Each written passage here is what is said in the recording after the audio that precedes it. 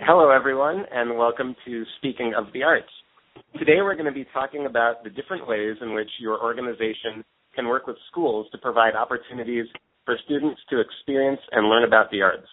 Here to lead us in our discussion are Dana Martinez and Shelly Kiala from the Ordway Center for the Performing Arts in Minneapolis. Dana has been the Artistic Director of World Music, Dance, and International Children's Festival Programming since March of 2012. In 2015, Dana was named Presenter of the Year by the North American Performing Arts Managers and Agents. Shelly is the Vice President of Arts Education and Engagement, where she leads efforts in school performances, workshops, residencies, curriculum development, an annual festival, and professional development for teachers. She also creates and manages collaborative work with such partners as the St. Paul Conservatory for Performing Artists and the St. Paul and Minneapolis Public School Districts. Shelly is currently on the board for International Performing Arts for Youth organization, specializing in professional development for their annual conference. Dana and Shelly, thank you both so much for being here. What an honor.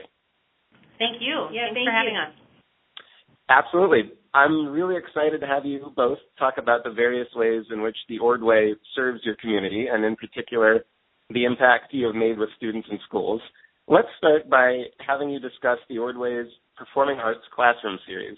So to start the conversation, what is the Performing Arts Classroom Series? How would you describe it to someone who's never heard of it? Well, it's impossible to talk about the Performing Arts Classroom Series without talking about our World Music and Dance and Children's Festival, which Dana programs for the organization. Those two pieces, the Performing Arts Classrooms and those series for families and public audiences, are linked. When we have an artist come through to do a public performance in the World Music and Dance Series or the festival, they also do, as a part of the contracting process, a set of school performances and some kind of community engagement or learning experience outside of the performances. So the Performing Arts Classroom Series refers to the daytime matinee school performances that our World Music and Dance and Children's Festival artists provide for school audiences here. We see, as a result of this series, about 50,000 students and teachers come to the Ordway annually, and they come from all over the region, and they get to see a variety of performing artists as a result of this work. So just name a few, if you wouldn't mind, Dana, of what, like, the scope of what these artists are. Sure. Well, we usually present around 7 World Music and Dance performances a year, and it is during the school year, so October through May. And then we also have the International Children's Festival, for which we present 4 or 5 international artists. For World Music and Dance, we've got anything from contemporary dance, like Pilobolus, for example, or we've got world music artists. As a matter of fact, we have some coming up pretty soon here. Pedrito Martinez Group will be performing in October. And the world music artists are usually artists that have a contemporary sound but are rooted in tradition, in traditional music and a cultural tradition. And then for dance, it's usually the same. It's a contemporary dance company for sure, but then oftentimes the companies are rooted in a traditional dance as well. So these are companies that can present a full evening-length performance and then abbreviate that performance for a 50 to 55-minute student matinee experience. Perfect. Well, that leads perfectly to what I was going to ask next. Can you sort of take us through a typical performance? So, for example, you have Dance Brazil coming in January, and if I were a teacher and I wanted to bring my class to this performance, what should I expect in terms of the overall experience? Well, in terms of what we try to do for patrons for school performances is match the experience as closely as possible to what they would experience if they were coming to an evening performance. So we're not creating like a lecture demonstration that you might have in a classroom or in a gymnasium setting or at a school. We really want them to feel what it's like to be at a performing arts center and be a patron. So the doors are open for them as soon as they come off the bus. They're walked to their seat by ushers. We don't give them programs, but they do get study guides in advance. And we welcome them into the audience. The lights are dimmed. The whole thing really feels just like you were here for an evening show. And then Dana does a great job of making sure that the artists who are performing are not creating a school assembly type. Yeah, exactly. A school assembly type experience, but they're really thinking about creating a concert or an artistic experience for the young people. So there's minimal talking.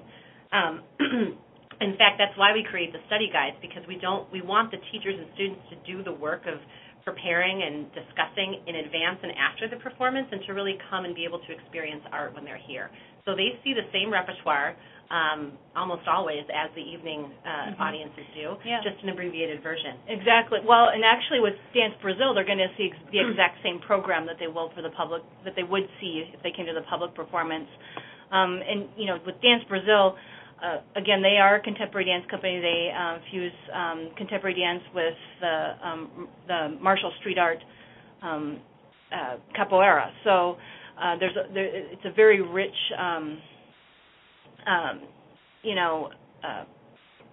aesthetic for them, because they not only show their technique in contemporary dance, but they show how the capoeira can really enhance their contemporary dance moves. But then also they have a social justice underlying theme of social justice. So their dance tells the story of marginalized people, street people, people who have been oppressed, and they bring that to the stage. So that's even another learning experience for the students coming to see a performance.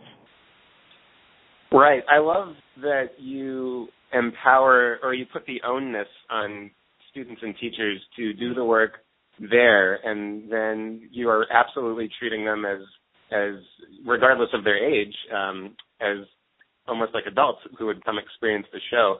So just as a side note, I would highly encourage everybody listening to go online to the Ordway website, check out how the information is presented. Each show is clearly listed along with a recommended grades note. So Dance Brazil is listed as recommended grades 2 through 12. I think it just makes so much sense to do it that way. Can you describe just a little bit, you mentioned briefly the study guides. How do you work with the schools and I guess in particular teachers to come up with specific study guides? Sure. It's a really dynamic process, and they've evolved quite a bit over the years, and we started creating them in the 90s. So in order for it to be relevant in a classroom, you have to be very responsive to what's going on in education, which if anyone who's connected to education knows that's a very dynamic set of rules and expectations, and the population is very dynamic in terms of who's in the school. So we're continuously, we're not stuck in a specific mode. We're always trying to refine and look at them and see what's the next thing that teachers might need from us that we can use this tool to deliver those things. So that being said, a few things we've always had has been kind of a primer on the company, so an about the company, which is similar to what you'd get in a program if you were to come to the show. We've also included, the bios and headshots of the performers. And the reason for that is to give the teachers an opportunity to talk about career development and to really personalize the experience to kids who might be interested in that kind of a path. Because they might see someone on stage and say, that's what I want to do when I grow up, and they can go back to that guide and read through how that person maybe got to where they are and what kind of education they had. We also include repertoire of past work, like a discography, for example, if we have world music artists, so that teachers and students might be able to go back and get more content if they were turned on by the music that they heard, and then description of what they're going to see. And that's really critical. Because a lot of students who are coming to our shows, they've maybe come to the Ordway before, but if they haven't come to the Ordway, plenty of them have not ever been to live performing arts. So making sure that the teachers have as much information as they need to be able to prepare the students is very critical. Mm-hmm. To that end, we also have what it means to be an audience member and what to expect when you come into the venue, from a very basic level, as though you were speaking with someone who'd only gone to movies, in the past. You might expect people will clap after a piece, or wait for the performers to bow, and all those. Remember that you're in a community of audience members here. You're not in your living room, so if you speak, that's going to affect the experience of people next to you. So those pieces are all involved in the guide. We also have created classroom activities that connect directly to the state standards in Minnesota. We have a set of art standards, and there's a national set of art standards that people can go to if they're unclear about what their state offers or Each state has their own interpretation of that if they've taken the time to do it. So we make sure that we're making it easy for the teachers to connect to content they're expected to deliver. We're not adding an additional, thing that they need to become literate in. We're saying here's an activity that will prepare your students for the show or get them excited about what they've seen afterwards in the classroom. And it also hits these learning goals that you're expected to do anyway in a year. So we create those activities for them. And then the other thing that we've developed over the last, I would say 5 years, is a primer on contemporary dance and world music, because what we have discovered in looking at the evaluations that have come through after the performances from teachers is that there's not content, particularly for dance at all, and contemporary dance in particular, in classrooms. There's just not literacy in that art form. So in order for the teachers and students to really get feel connected to what they're seeing and not just feel totally isolated from it, they have to understand the history of it. So we talk about what the basis of it is, what are some of the pioneers in this art form, what do you expect in terms of costuming when it's contemporary dance, what does choreography look like in contemporary dance, and that has really helped people to understand it as an art form and not just feel like it's an avant-garde arts experience that's not for them. So those are the basic components. Yeah, and the artists are really helpful in tailoring those study guides to their specific performance.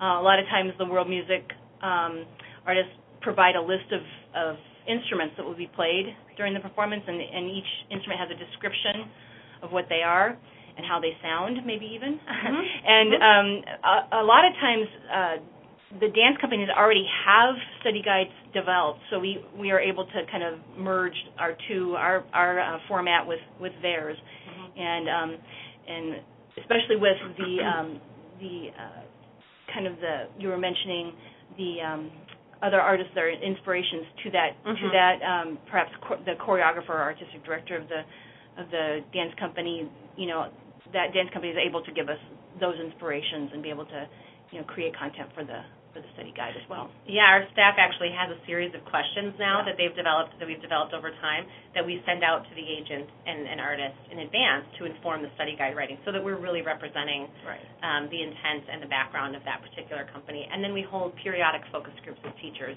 to get feedback on what's working in the guides and what could be amended. Right.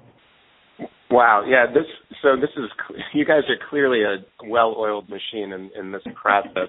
I wonder, this might be a little tough to do, but maybe just take a step back and kind of break it down.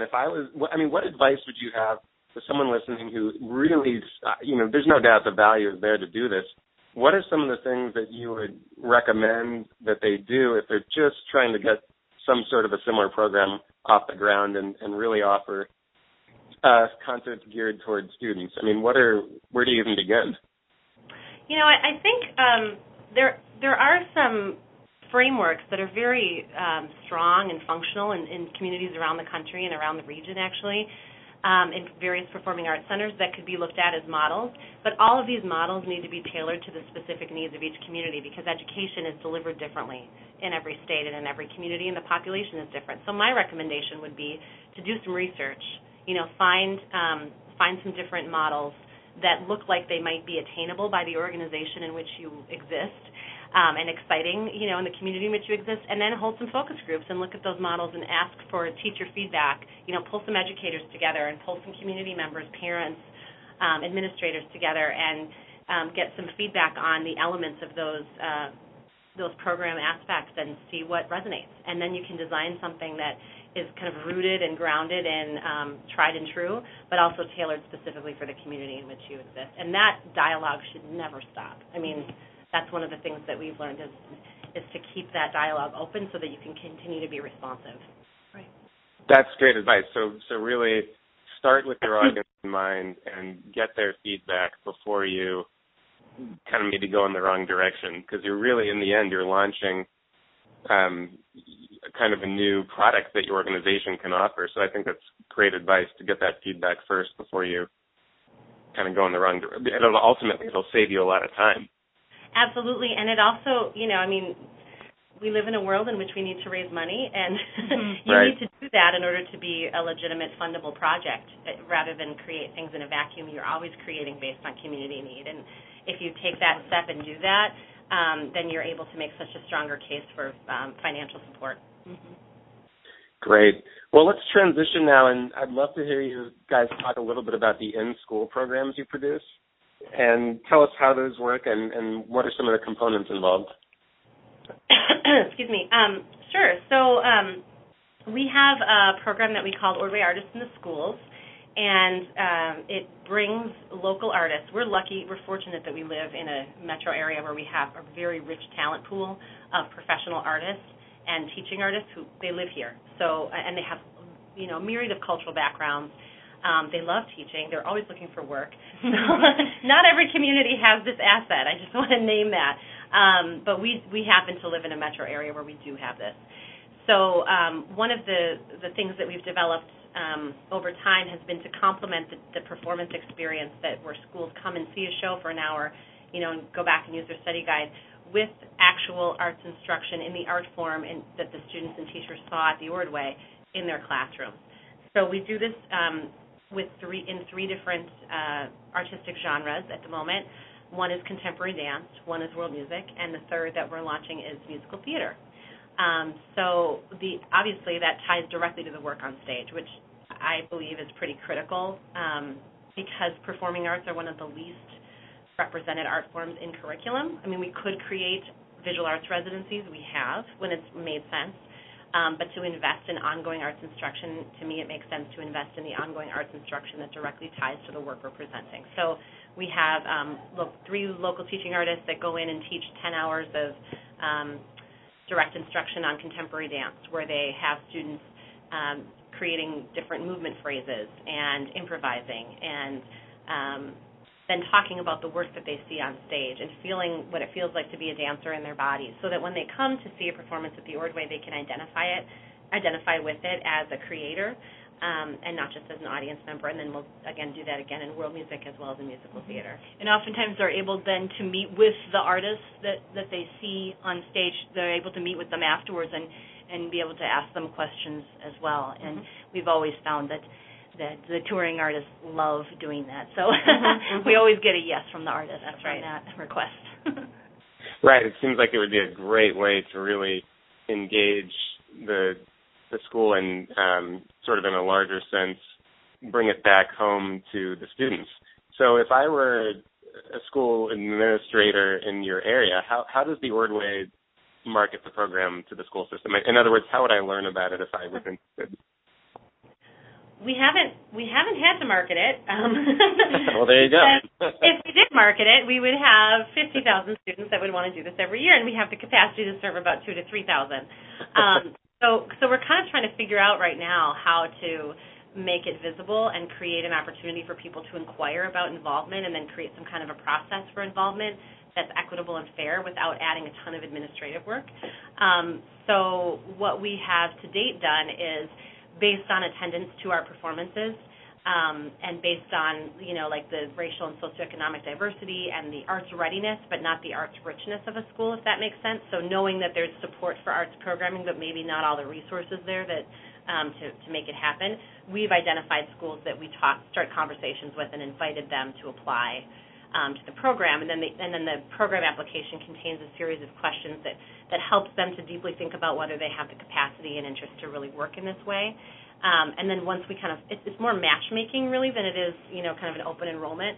And then once we find the right match, then that school is invited to be involved for up to 3 years in this. And the intention on our end is to build capacity in the teaching staff and administrative staff so that once we fully fund all of the work that happens in the schools. They just pay for $3.50 tickets, and then we reimburse their busing costs. So it's very affordable. Once we have invested in that school for 3 years, then we will find another school to invest in, and we can provide technical assistance, but that school will have the capacity then to start writing grants to bring artists in and maybe the interest and know a little bit more of what they need, which has happened. I mean, our dance residency program has existed for close to 10 years now, and a number of schools have sought funding to continue working with the teaching artists that we initiated in those sites and continue to come to the Ordway.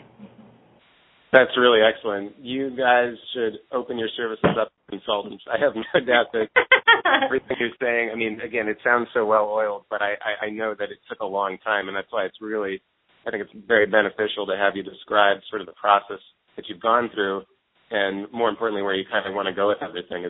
It's really important that people hear this. Well, okay, so let's transition again here. In the intro, I mentioned the International Children's Festival.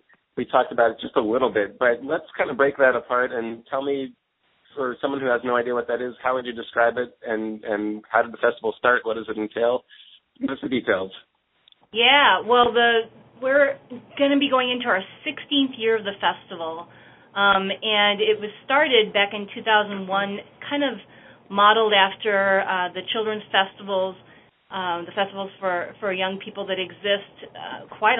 There are quite a few of them in Europe and in Canada, not quite as many in the U.S., but basically what the premise is that you bring in artists from all over the world in many different disciplines, and all the work is created specifically for young people and families.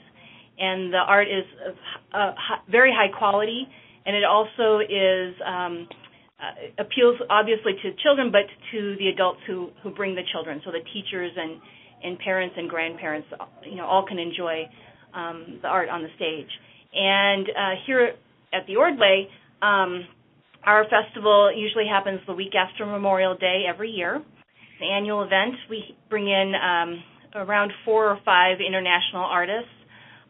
We present everything from theater to world music to puppetry, circus. We present it all. And we usually have 4 indoor stages and 1 outdoor spectacle. But we don't stop there. We also we have a really diverse population here in the Twin Cities, quite a lot of new immigrants. And what we're able to do on the weekend of the festival is we have 2 outdoor stages, actually all week of the festival. Mm-hmm. We have 2 outdoor stages and a storyteller stage.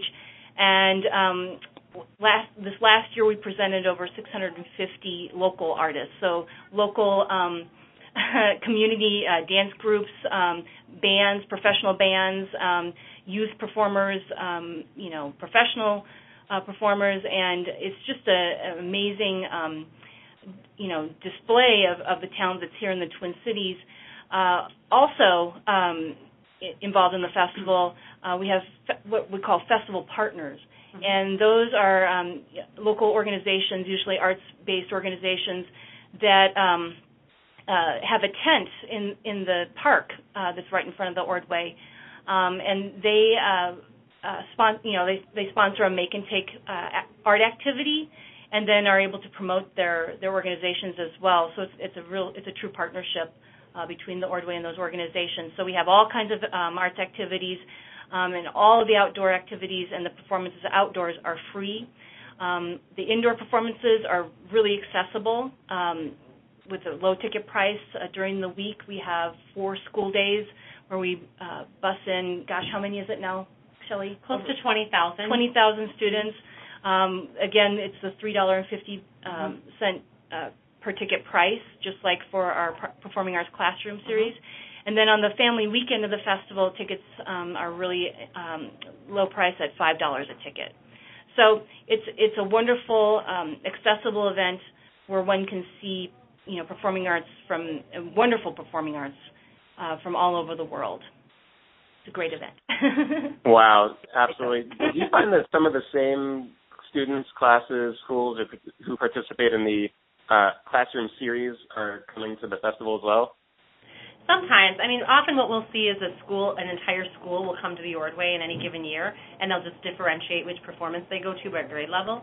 So we might see the 4th and 5th graders at a flamenco show. I'm making this up, but like at a flamenco show at one point, and then we'll see maybe the kindergartners and first graders at one of the circus shows at the festival.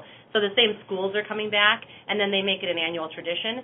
But typically, just because even with $3.50 tickets and bus reimbursement, schools are often only able to afford 1 field trip or 2 field trips, maybe most, per grade level per year. Mm-hmm. So we will see that school engagement across the year, but just grade level. Yeah, our children's festival is targeted to the younger children. So our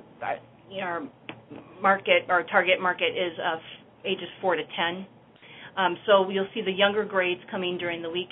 and on the weekend you'll see families who bring their infants, their babies, and sometimes it's some older kids come. But it's usually that ages 4 to 10 range. One of the great things that we're able to do during the Children's Festival, because we're working in different size venues, not just in our large hall, which is where we present most of the shows during the year, is like an 1,800-seat hall, but we work with multiple sizes during the festival, is to differentiate the offerings. So, for example, this year we're offering a couple of Spanish-speaking performances with a company that's going to be here from Mexico, and then the rest of their performances are in English. We're able to offer, for the second year in a row now, a sensory-friendly performance once during the week, because we know we have the community that can populate that show. So the festival really affords us the opportunity to do some really interesting experimenting with kind of differentiating the performance experience and tailoring it to the communities here, both because of the length of time that these companies are here and also because of the performance, the venue sizes that we have. Exactly. Is that absolutely? That's true. Mm-hmm. Yeah. And then, can I add something about? Sure. Oh, please, absolutely. Since there are presenters listening, I want to say that one of the things that I have seen other performing arts centers kind of think about, and this one too, is do you merge the programming role that Dana does and the education oversight role that I do into one job? And I know some places do this out of necessity because of size and budget. But one of the beautiful things I think that the fact that our roles are different but connected has afforded us is that Dana is able to spend a ton of her time seeing work. She sees work not only in around the world and nationally, but she goes to a lot of things locally. And as a result, she's able to forge relationships between our local artistic community and the touring artists that we would not be able to do if she had to focus on other things in addition to her programming. And that has really served us in terms of our ability to have positive relationships with our local community, wouldn't you say? Yeah. I mean, when I'm able to go out and see so many different performances, and the Twin Cities. I mean, we've got so many wonderful artists, so many. The dance is really big here, contemporary dance, as is the world music scene. We've got, because of the diverse community. So yeah, I'm able to go out and see and meet so many different people. I think it's so terrific. And then as projects come up, and we've been doing kind of this focus each year for world music and dance for the last 4 years now on a certain culture or country, and usually it's related to the population that we have here. So the first year we did it was a focus on Mexican American artists. The second year was the African diaspora. Last year was Cuba. This coming year is East Asia, and then I'm hoping to do a Native artist focus as well. So I mean, if I'm able to go out and meet the people who the artists that are part of those communities, it's just so much easier for us to be able to make those connections later for our community engagement and education. Oh, I'm sure, yeah. And actually, that was... Oh, sorry, go ahead. No, I'm just agreeing. Yeah. Well, I was going to say, I think everything you guys have described could arguably be called community engagement, but I know, and I don't think we've talked about this yet, but there's another initiative that you guys produce that is called community engagement, right? Can you describe a little bit about what that entails? Sure. I mean, it's basically a name for arts learning outside of a school day structure. So it is performance enhancements that are designed for people that would be coming to an evening or a weekend performance. So like a pre-show lecture demonstration, a post-show reception, a dance class maybe for patrons, and then also larger scale initiatives that include out-of-school time programming for youth. We're actually in the midst of one right now where we have young people from 3 different social service organizations collaborating to create work that we're going to put on stage prior to the Lulu Washington Dance Company performance here. And the young people are working with local teaching artists. So it's over the summer they're doing all this work. So it's out of school time, but it still is education. And then we also have large-scale initiatives like Dana was talking about where we focused on Mexico or another country or region, Cuba and the African diaspora, and this year East Asia, that will engage local civic and artistic leaders who identify and work in that cultural identity, to help create the ancillary programming, basically, so that we are, as staff of an organization who happen to be presenting this work, aren't saying, well, here's what we should talk about prior to dengue fever being here, but we're actually collaborating with people locally who love dengue fever, listen to them every day. And who are actually maybe from Cambodia or have their parents are. Yeah. Dengue Fever is a Cambodian rock band based out of LA. So, really reaching into the community and defining what those surrounding activities should look like so that they're really rooted in the context here. So I think that describes basically the scope of it. So it's both project-specific work and also ongoing ancillary programming around our public performances. Right. That's wonderful. Boy, I'd love to have you guys keep talking about this, but I know that we don't have too much more time. And I think this has been a really great, if you're just starting to think about how to do these types of things as a presenting organization, what a great introduction to the creativity and just how much opportunity there really is for the community in schools. And I think you guys have covered a lot of great things. Maybe to wrap up, you can describe, why don't you describe, the 15-16 season is right around the corner. What are you guys most excited about besides everything that you're presenting? What should we all check out? Wow. Well, I'm really excited about this initiative that we have, the focus on East Asian performers and the community. We've got a huge Southeast Asian community here in the Twin Cities, and I'm really excited to begin connecting with them. The artists that we have coming up that fall under that category is Dengue Fever, and then we have a Soap Dance Company from South Korea. We have Hangai, which is a group from Beijing, China, but they are Mongolian, and they sing in Mongolian, and they do throat singing. And I think they're going to do a throat singing. I think we're going to have them do a throat singing lesson, so I'm really excited about that. And then Taiko Project from California. So that's what I'm excited about. I can't wait. What about you, Shelley? Yeah, ditto. And a really cool opportunity that we're starting off with this season is really bridging our focus from last year, which was on Cuba. We did a lot of cultivation of both supporters of Cuban artists as well as Cuban artists themselves last year, and there is a population here in the Twin Cities. It's not huge, but our first performer is Pedrito Martinez, who is a Cuban percussionist and band leader, and so it's been fun to reconnect with some of those folks from last season and have them kind of come into this next season with us as partners, because we've already developed that trust and relationship. And that's another thing that we try to do is make sure that we have through lines for communities that we have connected deeply with in past seasons, so that we're not just connecting with them for a year and then saying see you later until a few years down the road, but we actually have a way to keep the conversation and the relationship going. So I'm excited about that first show. Great. Well, you guys have me fired up. I'd love to learn how to do Mongolian throat singing. I don't want to know what that would sound like. I think I can do it. Yeah, absolutely. Well, Dana and Shelley, what a great discussion. I can't thank you both enough for your time to do this today. I've certainly learned a lot. And again, I want to thank you both so much for participating and being on Speaking of the Arts. Oh, absolutely. Thank you so much, Mike. Our pleasure. Absolutely. Have a great day, guys. You too. Bye-bye. Bye-bye. Bye-bye.